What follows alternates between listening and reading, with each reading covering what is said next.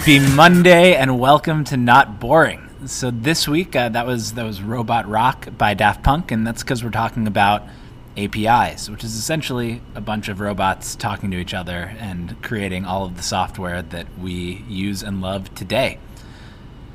This week's is called APIs All the Way Down.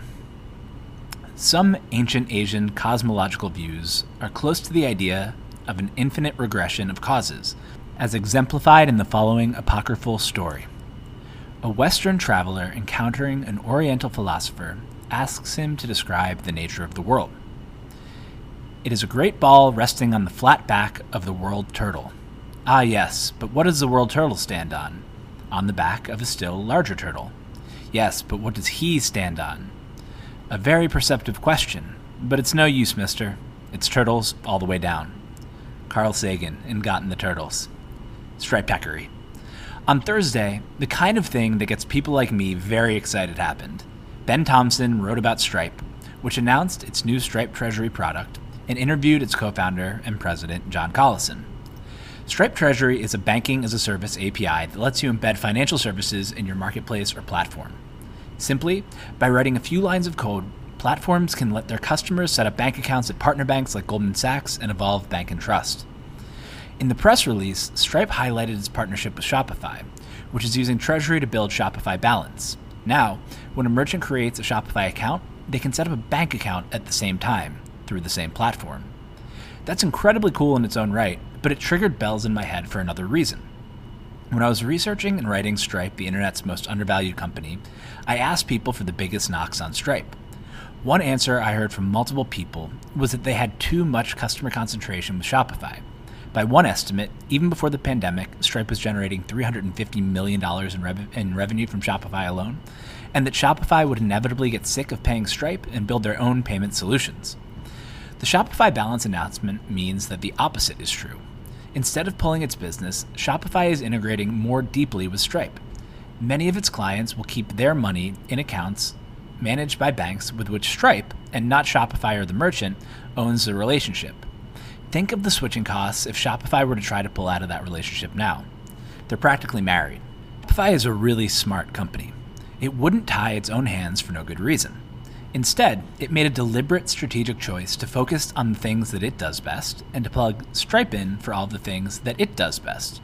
That's what third-party APIs enable their customers to do. API is one of those acronyms you hear a lot.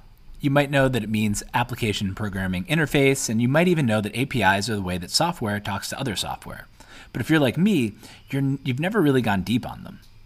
The Stripe Shopify announcement woke me up, though, and led me down a rabbit hole to places both familiar and new, to the question of what good strategy looks like on the internet and why most companies should just be API Frankensteins with one main point of differentiation. Like the turtles, modern software is APIs all the way down. So today, I'm going to take you down there with me. We'll explore what are APIs, the API-first ecosystem, good internet strategy, bad internet strategy, why Shopify is smart to build on Stripe and Twilio, the magic of API-first business models, and Twilio and investing in API-first. API-first has some fascinating implications for how companies are built and where value is created. But first things first, what are APIs? There's an old Picasso fable that goes something like this. A woman approaches Picasso in a restaurant, asks him to sketch something on a napkin for her, and tells him that she'd be happy to pay whatever it's worth. He obliges, scribbles something quickly, and asks for $10,000. $10,000, the woman replies in shock. But you just did that in 30 seconds. No, Picasso tells the woman. It has taken me 40 years to do that. That's one way to think about an API. APIs let companies leverage years of other companies' work in seconds. For a more technical but approachable explanation, Justin Gage's What is an API and APIs for the Rest of Us are two of the best resources I've found. According to Justin, applications are just a bunch of functions that get things done. APIs wrap those functions in easy-to-use interfaces so you can work with them without being an expert. An engineer writes a bunch of code to manage complex things and builds an API on top of the code to abstract away most of the complexity so that using all of that code is as simple as writing a few lines of code. On Invest Like the Best, Benchmark's Eric Vishria describes it simply. People interact with software through graphical user interfaces, or GUIs, and software interacts with software through APIs. APIs handle an ever-increasing amount of things that get done in the world. Something that might have been a pen and paper process involving hundreds of people 50 years ago and a dozen people clicking on a computer screen a decade ago is probably software talking to other software via APIs today. There are three types of APIs.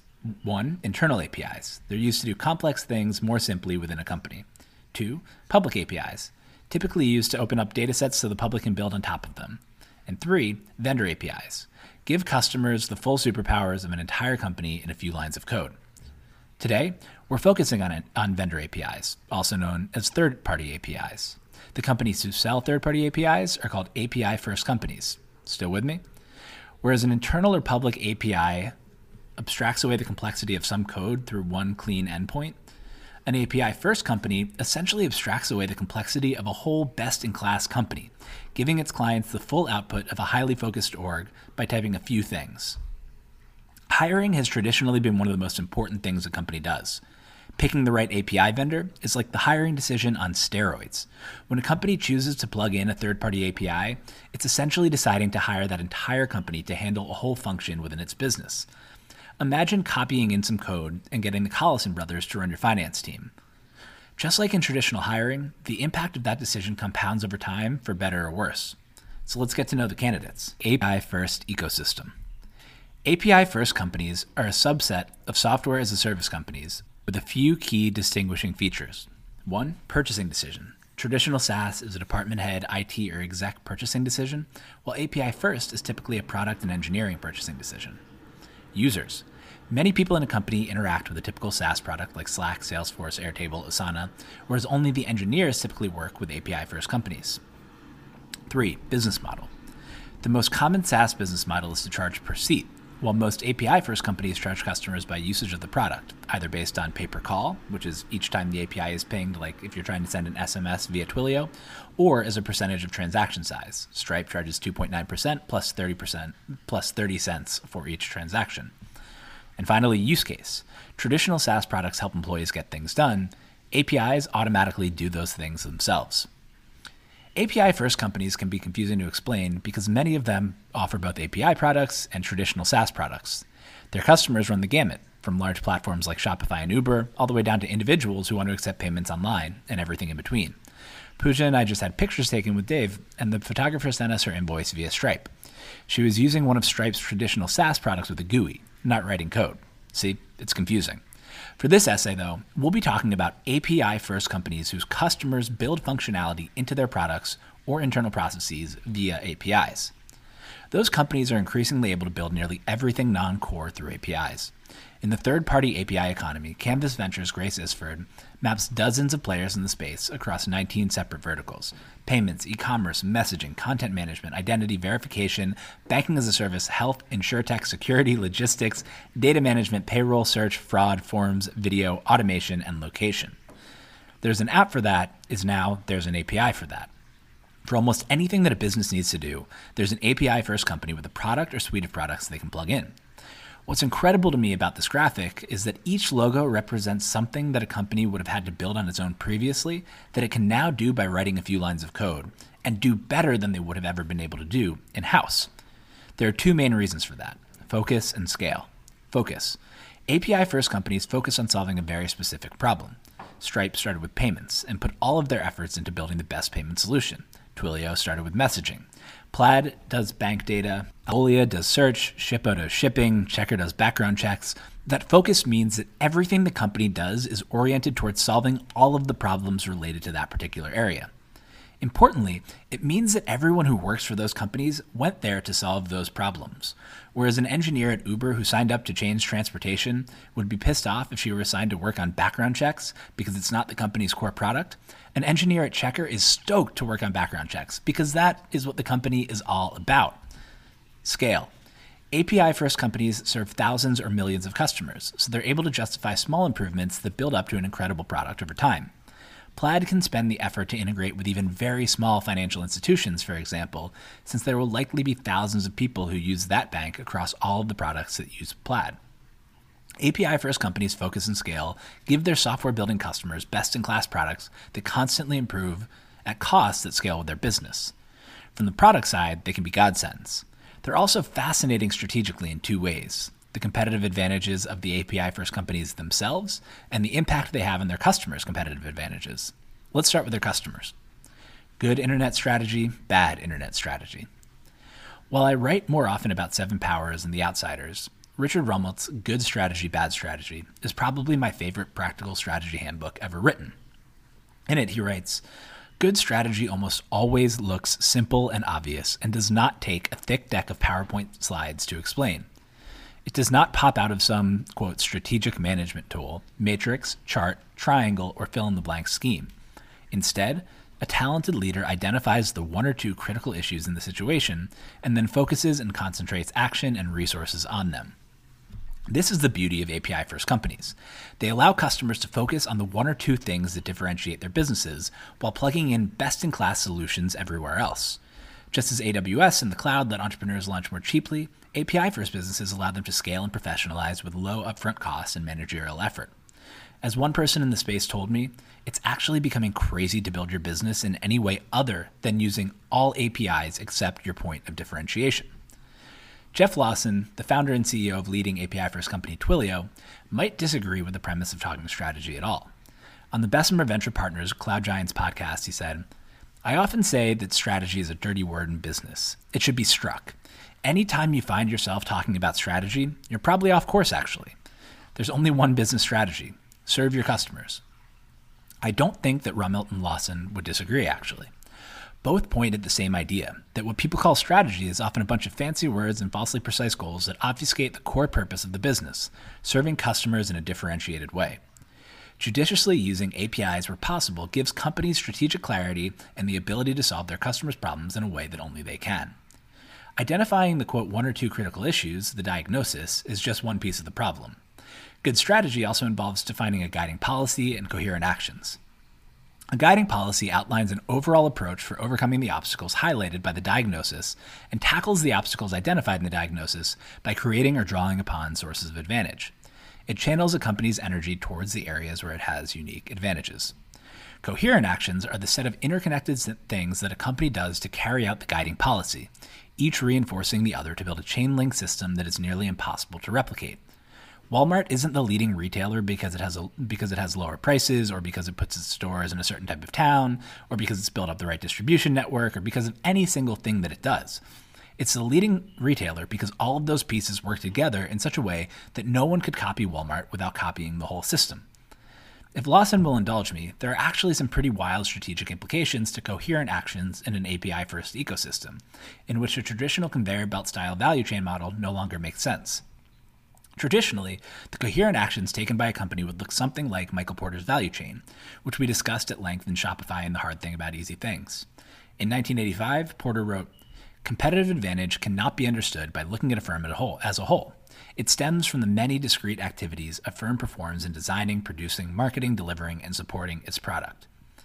Those discrete activities comprise a company's value chain, although Rummelt might bristle at the word discrete and focus more on the links between activities. The direct-to-consumer value chain, for example, looks something like start with R&D, then manufacturing, then retail, then logistics, then marketing and support. It's clean and linear, like a pipeline. R&D leads to manufacturing, and so on. But in a world in which APIs infiltrate ever more of the functions of a business, the linear value chain is no longer perfectly describes a company's activities. Chris Barandio, now at Stripe, wrote a piece while he was at Segment arguing that there needs to be a new, more dynamic model of the firm, the request-response model. And that has an infrastructure layer full of APIs, a platform layer, which is the operations that a company does, the trust layer, which involves customer identity, brand, preferences, and the experience layer, which involves synchronous, like apps, sites, conversations, and asynchronous, like ads, messaging, shipping, and returns. Importantly, all of that stuff flows in and out of each other and back and forth. It's not linear, it's kind of cyclical. In the essay on Shopify, I wrote, "Here's the hard thing about easy things. If everyone can do something, there's no advantage to doing it, but you still have to do it anyway just to keep up." That applies to the DTC value chain, and to some extent, it applies to software and platform businesses building with many of the same APIs. If your competitor is using Twilio to send SMS to clients, you should too, or else they're free to build differentiated products while you spin your wheels reinventing the wheel. In the request response model, though, there's also a competitive advantage to be gained from how you leverage APIs to build your company and product. Using a bunch of APIs that are really flexible and figuring out good ways to connect them leads to a combinatorial explosion of potential workflows. API-first companies turn software into customizable building blocks, and companies like Zapier and Tray.io function as APIs for all APIs, making connections between nearly any app with an API fast and easy. Not only can you put the building blocks together in unique ways, the infrastructure column in the request response model, but you can also build new experiences on top of them, the operations column in the request response model. If the number of potential connections between APIs increases exponentially as more are added, companies have a near infinite ability to create unique chain link systems of coherent actions out of the existing primitives. Instead of a linear value chain in which using commoditized components in each step limits the numbers of places left to differentiate, create value, the request response model lets companies differentiate on two main fronts. 1, direct, the core focus area for which they build their own solutions. 2, meta, the way that they organize all of the components in their ecosystem. That creates a dynamic system in place of a static chain, one that constantly improves and evolves as the companies behind each one of the components work on building the best possible input for their customers. So why does Shopify rely so heavily on Stripe? Which brings us back to why Shopify works so closely with Stripe, even though they paid an estimated $350 million for the privilege even before their pandemic-fueled growth, and why they continue to strengthen the partnership. It's just good strategy. Shopify focuses on its key differentiators and on building a coherent whole that is differentiated, even while many of the components are modularized. Stripe is a prototypical API-first company. It does a whole lot of complicated things behind the scenes and offers it to customers in a few lines of code that abstract away all of that complexity. When a company chooses to use Stripe payments, it copies in those few lines of code and sits back while Stripe pushes updates to its core API 16 times per day.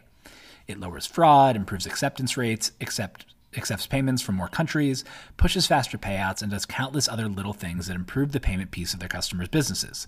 That translates into more money over time with no extra effort. And it's just payments. It's treasury, subscriptions, billing, and corporate cards. The products it offers to customers seemingly grow by the day as it leverages its work in one area to expand into adjacent areas with the goal of increasing the GDP of the internet. 2 days before launching Stripe Treasury, for example, Patrick Collison announced Stripe Capital for Platforms, which lets platforms like Shopify lend money to their customers, again, by writing a few lines of code. By working with Stripe, Shopify gave its customers the power to seamlessly collect payments, then to easily manage subscriptions, then to borrow money, and now to launch bank accounts in a few clicks. Shopify is able to build products in months that would otherwise take years, and even then wouldn't match what Stripe is able to do given its unique focus on all of the hard, non-technical, regulator and bank-related work it does behind the scenes. In that sense, the Stripe-Shopify partnership is like an API in itself. Shopify plugs in Stripe, and Stripe continues to add new money-related products that Shopify can use itself and give to its customers. The better each Stripe product gets, and the more great products it offers, the less likely Shopify is to ever leave. And why would it? Instead of hiring armies of engineers and spending management brainpower on a second-class product outside of its core competency, it can pay Stripe to handle all of that. Stripe can build robust money-related solutions for Shopify at a lower cost than Shopify could build for itself because Stripe is able to amortize the costs of everything that it builds over millions of customers, some large and many small. Lest you worry about Shopify's dependence, though, while Thomson's graphic shows Shopify as just one of many potential Stripe customers, Stripe is also just one of many third-party APIs that Shopify uses. When Twilio talks about its Flex product, for example, it uses Shopify as a case study. Flex, Twilio's call center API, lets Shopify build customer experience solutions that it only dreamed of before, because Twilio spent dozens of years and hundreds of millions of dollars creating all of the building blocks that Shopify's team can use to design new solutions in minutes. As I was talking to my friend Ben Rollert, who's building a company on top of APIs himself, he said that the value system in an API-first world actually looks more like the game Factorio than a traditional Porter value chain.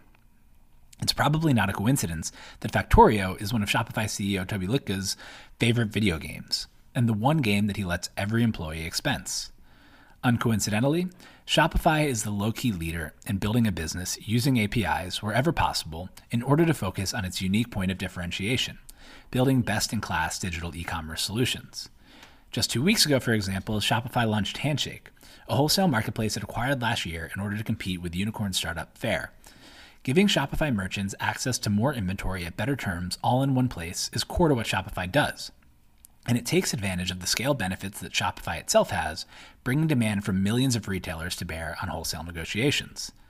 Strategy is about knowing when to say no so that when you say yes, you can go all in. Because Shopify spends less time on non-core things, it's able to increase its product velocity on the things that really matter to its customers. The magic of API-first business models. Now, how about the API-first businesses themselves? Strong API-first businesses sit in this sweet spot. They provide mission-critical but non-core functionality to their customers, like accepting payments, providing cloud security, or sending communications to customers. That means two things. One, massive markets. API-first companies each provide a small slice of the things that every business needs to do. Almost every company needs to collect money, remain secure, and communicate with customers. Two, moats. They're in a position in which companies can't just rip them out. Imagine not accepting payments for even a day, but where it's probably not worth the resources or defocusing to build a different solution in-house. Shopify's increasing dependence on Stripe and Twilio also points to the importance of that position.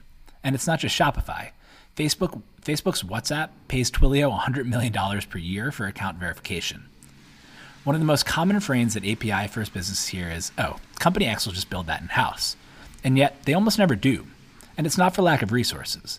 Facebook generated more profit in 2019, $57 billion, than Twilio's entire market cap of $51 billion. It's that once they're integrated into a customer's product, API-first companies have incredibly deep moats. Specifically, they benefit from network effects, economies of scale, and high switching costs. Network effects. The best API-first businesses have data network effects. The more customers that use the product, the better the product gets for each customer because the API-first business can use data for one customer to improve the product for all of them. For example, every time a company uses Checkr to run a background check on someone, Checkr gets data on that person that it can use to benefit the next company who wants to hire them, and it can pick up patterns across millions of people that allow it to perform more accurate checks more quickly and cheaply. Additionally, API-first companies that negotiate with third parties on their customers' behalf, Stripe with credit card companies on fees, Shippo with FedEx and UPS on shipping rates, Twilio with carriers on messaging fees, can bring the heft of their collective bargaining power to the table for their customers in a way that none of them could on their own. 2. Economies of scale. API-first companies have scale economies advantages not just over new entrants, but more importantly, over their own customers who might consider just building the functionality in-house. Since they focus on one category and amortize their development costs over thousands or millions of customers, they're able to build for all of the little edge cases that add up to big advantages. Twilio has relationships and contracts with nearly every phone carrier and telco across the world, meaning that a customer can just plug them in and expect to get their messages delivered or their calls completed anywhere their customers may be. It would make practically zero sense for any one company not focused on the space to negotiate all of those deals for themselves, and even if they did, they wouldn't have the same bargaining power that Twilio does.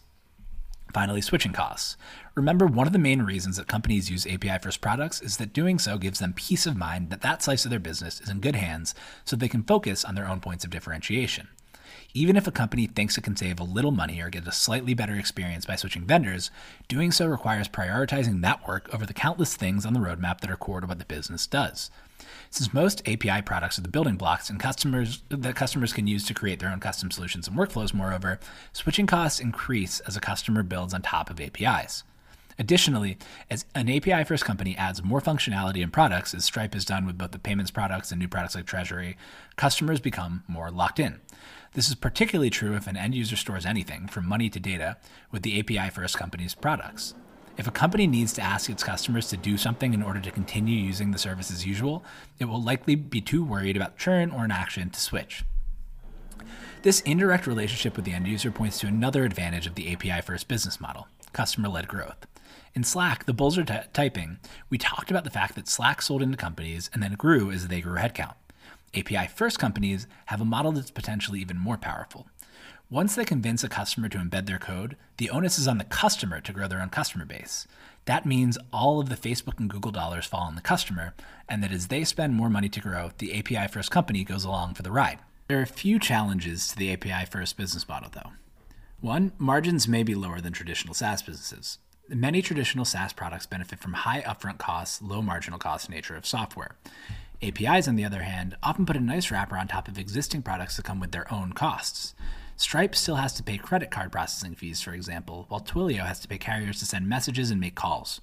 API-first companies are typically lower margin, higher volume products. And 2, other API-first companies are coming after your place in the stack. The most valuable place in the API stack is right between your customer and all of the other vendors, abstracting away the complexity created by the other companies, abstracting away the complexity below them. Segment, for example, which Twilio recently acquired, is a customer data platform that ingests all of the data that a company's other vendors create about its customers. It controls the customer relationship and modularizes the other APIs below it. That leads to one of the most important things to realize about API-first companies. They're a lot more than just software.